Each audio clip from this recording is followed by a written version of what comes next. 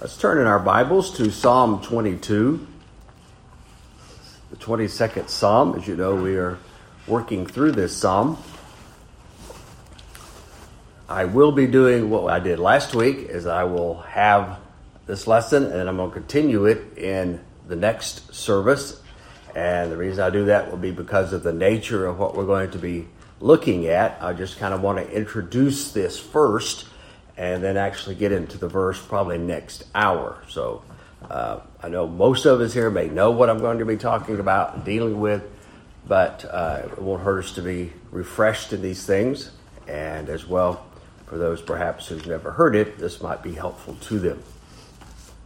So let's begin Psalm 22. I would like to just read verse 9, and we'll pick up with the context here in a little bit, either probably next hour.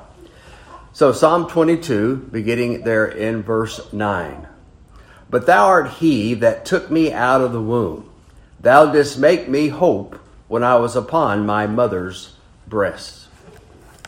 From the scriptures and from our own Christian experience, as we are believers in the Lord Jesus, we learn that as we meditate and as we reflect and we think about God's providence or his continual watch care over us, that has the effect of strengthening us and encouraging us. In other words, as we might be going through some trial, and especially as we'll be singing this in the next hour in Psalm 77, when we have those days or those seasons in our lives when things aren't quite what we would like them to be, and there's hardships or there's disappointments or there's some great adversity upon our lives, we ought to reflect back how that God has been very merciful to us in the past. And then God uses that then as a means to stir us up and to continue on and to persevere. So it's used sometimes to strengthen and to bolster our faith. And as we reflect over these things, it becomes helpful to face those bitter afflictions which might be coming towards us, or that we might even be going through, or that we perhaps will be going through. The Christian, as he reads his Bible, realizes that from the time that he is born until death, that all of our lives are in the very hands of God. Certainly, not one thing happens in the life of, in fact, anyone, but especially a believer, that isn't without the predestinating hand of God Almighty. For instance, in the book of Ephesians, chapter 1 and verse 11, we read this: in whom, this would be the Christ is the whom, in whom also we have obtained an inheritance, being predestinated according to the purpose of him who worketh all things after the counsel of his own will. So such then as believers, that we have these assurances that of God's watchful care over us. And things that do happen to us, they come upon our lives or they come in our lives. The Lord is guiding all of those events that transpire. No matter what comes in view into your life, God is in control of it. God is working those things in and around us. That's why we read in the things there that Paul said, that who worketh all things after the counsel of his own will. So the Lord then is guiding all of our events, no matter what they may be, no matter how large they are, or even how small or minute they may be, the things that come to pass. And that's why, for instance, in Romans chapter 8 and verse 28, we have that very famous verse that's very comforting to us. And you hear it quoted a lot or sometimes misquoted, but nonetheless, we hear it a lot. And we know that all things work together for good to them that love God, to them who are the called according to his purpose. Now, Paul just got through saying there that all things work together for good for those who love God, those who are the called, those who are God's people. Everything that transpires in the life of a believer is meant then for his good. That would include the hardships, that would include the trials, that would include the chastisements or the punishments that we may have for sin. That would even include the good times. All of those things are for our good. And we could take that a step further. It's also for God's glory. So we have our good and God's glory that is in view. So the all things that Paul speaks of there in Ephesians chapter 1 and verse 11 are the all things that come upon our lives. Now, at this point in my introduction, we're going to review for a moment the teaching of Scripture, which is known as the providence of God. So I don't know if you've ever heard that word or thought of that kind of a thing, but the idea that there is a thing that goes on in this life that is known as the providence of the Lord. And it's defined by what we were just speaking about, that God is in control of all things, that God works these things out, and for the believer, those things are worked out for our good. And His care over us is part of that thing that we call divine providence.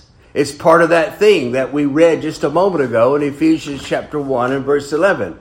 In whom also we have obtained an inheritance, being predestinated according to the purpose of Him who worketh all things after the counsel of His will. That phrase, who worketh all things, is basically the essence then of God's providence. What this means is that God has a plan, and He planned everything before eternity. And then what takes place in time after that point then becomes what we think of then as His providence. That's the working out of all things of His counsel. Now, the Oxford English Dictionary defines providence in this way. In fact, they define it in a biblical sense. And one of the things is they say that it's the foreknowing and the beneficent care and government of God. And then they go on to say divine direction, control, or guidance. And that's exactly, again, what divine providence is. God created all things, and as creator of all things, then, He governs it, or He controls it. Everything is controlled under God. It doesn't matter whether, as I said, it's the big things or the little things. God is in control of it. And you hear people say that a lot. And I have no idea if they really know what they're saying when they say it. But biblically, that is absolutely the truth. God controls all things. Because, after all, He's God. And He's the creator of all things. He's the first cause of all things. Now, just how God does all of this is kind of a mystery, of course, to us. But again, the Scriptures teach it. The Scriptures verify the very things that I'm saying. And as the Bible does teach it, then, a true Christian will acknowledge it. In other words, he will say, yes, that is true. God has created all things, and God then controls all things. And when it comes to my life, the same is so. From birth until death, God is in control of all those things. And as I said earlier, this is a great encouragement to the believer. Because we know that God is all wise, He's all sovereign, and He's good. And we also know, once again, that everything that takes place, He's meant it for our good. And again, sometimes that too is hard to comprehend, even as Christians, but nonetheless, it is absolutely true. All events, including our lives, are under what we call divine providence. Now, I want us to think a moment about this again. In our confession, and this is on chapter 5. Now, most of you know here, when I quote somebody or something outside of the Scripture, you know that I'm never using that as a proof. I use it simply as a illustration or an illustration of what I'm saying. So this morning, as I turn to the confession, I don't want you to think, oh, that's the truth there. Well, it is the truth, but it's not the truth because necessarily it says it, but because that's what the Bible teaches. I'm only illustrating it by what I'm saying here, or what this confession says. And this is how they define it. They give you here 7 paragraphs to work through. Some of you this morning who are, I hope, have read this or are reading through the confession as you're hoping to be members here someday. This is one of the things that you should have read. You'd have been reading about of divine providence, as it's called there. Listen to the first paragraph. I won't read the rest of them, but this is the first one, and I'll just review the rest of them as an illustration, again, of what I'm talking about. God, the good creator of all things, in his infinite power and wisdom, doth uphold, direct, dispose, and govern all creatures and things, from the greatest even to the least, by his most wise and holy providence, to the end for the which they were created, according unto his infallible foreknowledge, and the free and immutable, that means unchangeable, his immutable counsel of his own will, to the praise of the glory of his wisdom, power, justice, infinite goodness, and mercy. So we see in that paragraph the divine providence then is defined for us. And it speaks again there of God creating all things. And that creator is a good God. He's not a God who's not good. He's good and holy in all that he says, all that he does.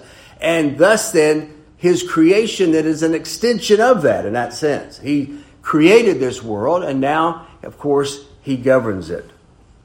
And then the next paragraph, actually paragraphs 2 and 3, it speaks about there the relationship between God's decree, that is his original plan, which is only one, but his original plan, when he planned how he wanted this thing to go, they speak of that along with the means by which that's carried out. In other words, God has ordained all that takes place, but he's also ordained the means of those things taking place. For instance, let's just give you a very simple illustration of what I mean by the plan or the decree and the means of carrying it out.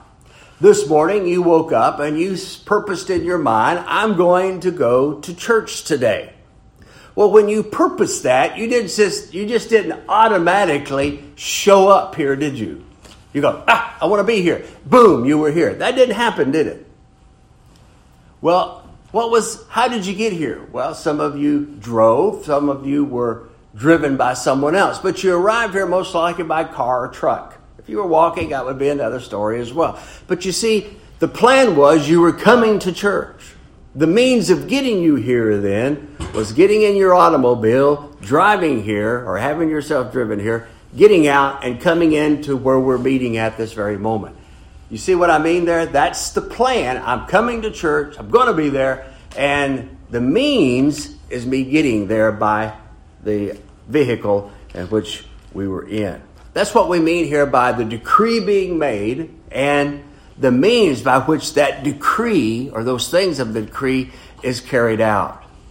The fourth paragraph relates then something of the power, the wisdom, and the goodness of God in all of that. As God is all good, and he's all wise, and he's perfect and holy in all of his works, then what he plans and the means by which he gets this accomplished is from a God who is holy, who is wise, and who is good. The fifth paragraph speaks about how that God deals with his children in providence, even to speaking of the temptations and the corruptions of our hearts. In other words, all that too, that is the sins that I commit, those things that I've done in the past and will do in the future, and all the things that I perhaps will be tempted with and you tempted with, all of that too is encompassed in the decree or the providence of God as well. So that's not left out. When we thought we were preaching, about 2 years ago, a year ago, I don't know where it was now, Psalm 51 about David committing that terrible sins with, having Bathsheba's husband murdered and him committing adultery with her. All of that, as terrible and as wicked as it was part of God's decree. It was part of his plan, and it happened in his providence. And God was in control of every bit of that as well. So all of those things as well are taken into consideration at what we're talking about here this morning. And then the last paragraph, it speaks about, or next to the last paragraph, paragraph 6, that God is just in his dealing with wicked men. So you think, oh, okay, God has set everything into motion. Well, what about those people who are wicked and they never come to Christ? They never believe on him. Is that part of his plan as well? Absolutely, it is. Nothing takes place without God. Nothing. Absolutely nothing. So they speak about that as well. And it's interesting. You ought to read that paragraph. It's not what most people think. And then the 7th paragraph, well, he speaks here that it extends to all people, of course. Everybody is part of this divine plan of God. Lost people and saved people. But their last point there is they're making it out to be that it's speaking especially, is it useful to God's people? And they call that there is a special providence regarding the people of the Lord. Now, that's an interesting chapter. You ought to read it. Take the time to do so. And then look at the verses or the proof texts that are found there. They're excellent. The whole paragraph, the whole chapter itself is very, very good. And so then as we think about this doctrine, and I know you're thinking, what has this got to do with Psalm 22 and verse 9? And I hope to show you that here pretty soon, because it does. This whole thing that I'm talking about divine providence, plays in what we're going to be looking at there in verse 9 of this psalm. So then, well, the thing I want to get across here is that divine providence, or God in control and governing everything, encompasses everything, no matter what it is, to the smallest event to the biggest event. And that includes our lives as well. Now, that includes, for instance, where we were born. I was born in Brewton, Alabama. And wherever you may be born. My wife born in Topeka, Kansas. My children, except for one, were born in Topeka. One was born in Tuscumbia, Alabama. And you could say the same about wherever you were from, wherever city, state, country, whatever it may be, where you were born. That's all part of God's plan and decree. When we think about what family we landed in, so to speak, that too is of God. I was born into the Langley family. That wasn't by accident. That was something of God's decree and his providence working it out. Where we live now, your very home in which you dwell today, or that you may dwell in 5 years from now, is part of this thing we call divine providence. It's no accident. You see, it's everything. Everything. Paul declares in Acts 17, in him we live and move and have our being. In God, you see. He says this in that same sermon there in Acts 17. He says, "And hath made of one blood all nations of men for to dwell on all the face of the earth, and hath determined the times before appointed and the bounds of their habitation."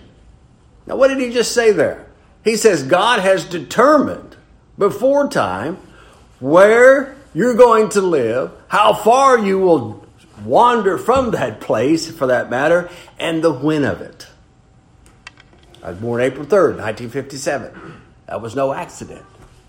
That was in the decree and purpose and carried out in the divine providence of God. So it's everything that we may think about. Because in him we live and move and have our being. And God then is the source of our life and of our breath. And how long we shall live and when we will die. You know, all of that, the time of my birth and the time of my death, is set It's set in stone, as we would say. I wasn't going to be born any sooner than I was determined to do so by God. And I will not die one day earlier or one day later than what God has purposed in my life. And the same could be said for you. You see, he's appointed all of those things, and all those things then are carried out in that divine providence of which we're speaking of. He has, as it were, marked us all out, each and every one of us. But especially, though, is the Christian. You're not just some afterthought with God. From the very beginning, you have been upon his mind. You have been in his head, as we would say. You've been a part of who he is in the sense that he has thought of you from all eternity. And you hear this flippant stage so often, or saying so often, God has a plan for your life. Well, the point is you don't know what that plan is unless it's revealed in Scripture. But everybody makes it out that they know things like that. Someone's got this secret, pathway to God that other people don't have, But in reality, though, thinking of it in the light of which we're saying today, he does have a plan. And it's going to go according to that plan. And that's true of all people. But again, we're holding it down now to the believer, to someone who is a Christian this morning. He has a special providence or care over us. Let's turn, if you want to anyway, to Luke chapter 12. And this is illustrated, because this is the truth. This is not using it like I said earlier. But this is illustrated in this. The sayings of our Lord at this point. And Luke 12, beginning there in verse 1. It's kind of a long context, but I want to be able to pick it up. Luke chapter 12. Yes, that's the one. He says, in the meantime, when there were gathered together an innumerable multitude of people, insomuch that they trode one upon another, he began to say unto his disciples first of all, beware ye of the leaven of the Pharisees, which is hypocrisy. For there is nothing covered that shall not be revealed, neither hid that shall not be known. Therefore, whatsoever ye have spoken in darkness shall be heard in the light. And that which ye have spoken in the ear in closet shall be proclaimed upon the housetops. And I say unto you, my friends, be not afraid of them that kill the body, and after that have no more that they can do. But I forewarn you, whom ye shall fear. Fear him, which after he hath killed hath power to cast into hell. Yea, I say unto you, fear him. Now this is the point that he's going to make here towards his people. Are not 5 sparrows sold for 2 farthings? And not one of them is forgotten before God? And of course the answer is, that's true. Yeah, they're sold for that amount, and God takes notice of it. But even the hairs of your head are all numbered. Fear not, therefore, ye are more value than many sparrows. So the point here is he knows all about us, doesn't he? And if he knows the birds, they're just so, sparrow. You could even shoot sparrows. They're not an endangered species. That's because there's so many of them. That's one of the 2 birds in Kansas you can nail. You could shoot a sparrow. But why? Because they're everywhere. They're all over the place. And that was true in biblical times as well. You never get rid of these guys. God knows every one of them. He knows when they live, where they live. He can even tell you when they're going to be sold and for how much. Are we not more important to him than sparrows? Of course, the answer is yes. Then he goes on and illustrates it even further. Look, he says, even has your very hairs of your head numbered. Some of you here this morning have a full head of hair. I envy that. You got a full head of hair. He knows every number of it. So whether you're bushy-headed Or you're like me. He knows the number of our hairs. You see, that's an intimate God, isn't it? With his people. You see, that's all part, once again, of his divine providence. And that care extends over us from the womb to the grave. Now, again, as I'm a Calvinist, I also know that it goes far before that as well. As I said earlier, he's had us in his mind forever. But I'm not going to that point. I'm speaking of it just from the cradle to the grave. All of that is an attendance of God. And all of this is very, very encouraging and comforting to the believer who thinks about this stuff and meditates upon it. How that God has dealt with us and deals with us in our lives. And amazingly, this also includes the life of our Lord Jesus Christ. From the cradle to the grave. All of that was an attendance by God. He too was the subject of God's providential care over him. Sometimes we don't think like that, do we? But we think, well, he does it for me. But he also did it for his son. When Jesus came into the world, and again, we could talk about what it was like before that, but that's again not the point. When he came into this world, God had his providential care upon him. As I said, from the womb to the grave. Galatians 4 verse 4 says, but when the fullness of time was come, God sent forth his son, made of a woman, made under the law. It didn't just happen that Jesus was born in the particular time and season in which he was. That was an event that was preordained and carried out in God's providence as we see it in Scripture. The very events of Psalm 22, at least the first, all of it really, but what we've been talking about, which of course covers the sufferings of Jesus Christ, all of that was part and parcel of his plan. God purposed that Jesus Christ would suffer upon the cross there at Calvary. As you know, I've often quoted these two verses or passages to prove that point, and I'm going to do so again this morning because it certainly fits what we're talking about. This is Peter on the day of Pentecost, and he's speaking here to these Jerusalem sinners. And he says to them, him, that is Christ, being delivered by the determinate counsel and foreknowledge of God, ye have taken and by wicked hands have crucified and slain.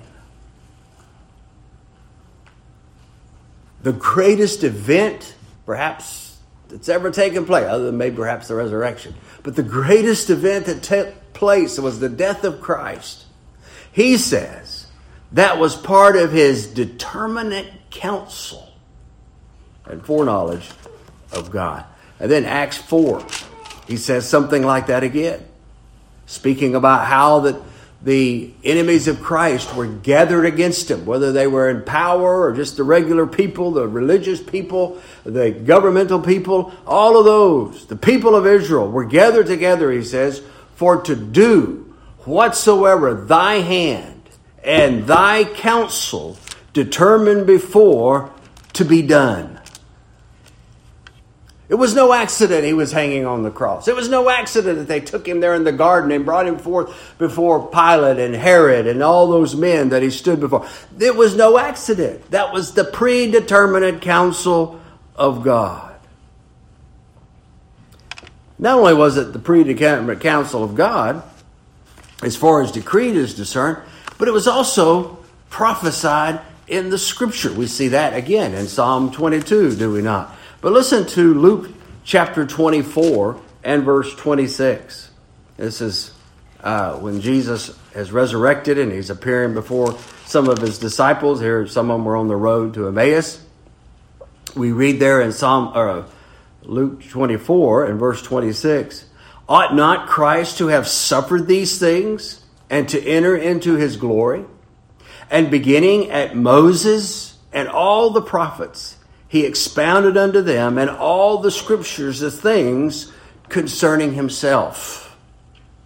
So not only did God decree it, he also put it in scripture that it was going to take place. And then, verse 44, same chapter, and he said unto them, these are the words which I spake unto you while I was yet with you, that all things must be fulfilled, which were written in the law of Moses, and in the prophets, and in the Psalms concerning me. Then opened he their understanding, that they might understand the scriptures. And he said unto them, thus it is written, and thus it behooved Christ to suffer, and to rise from the dead the third day. So you see, it had to happen. It had to happen because of the decree, and it had to happen because it was foretold even in the scriptures. Now this brings us back now to Psalm 22. Beginning there in verse 1, we hear the cry of the Lord about being forsaken of God because he's bearing the sins of his people. All of that was in the decree and in the providence of God. God in control of it. God being in care of all of this. Now, look at verse 9. And this is where we'll have to stop here. But notice what he says, Psalm 22 and verse 9. But thou art he that took me out of the womb. Now that's Jesus speaking there. He says it was God who took him out of the womb. Now, there are several things that we're going to observe from this passage, but I'll have to wait to the next hour. So keep all of what I've just got through saying in mind, because it is very pertinent to what we're going to be looking at in this next hour. So we'll stop there and trust that God will bless that.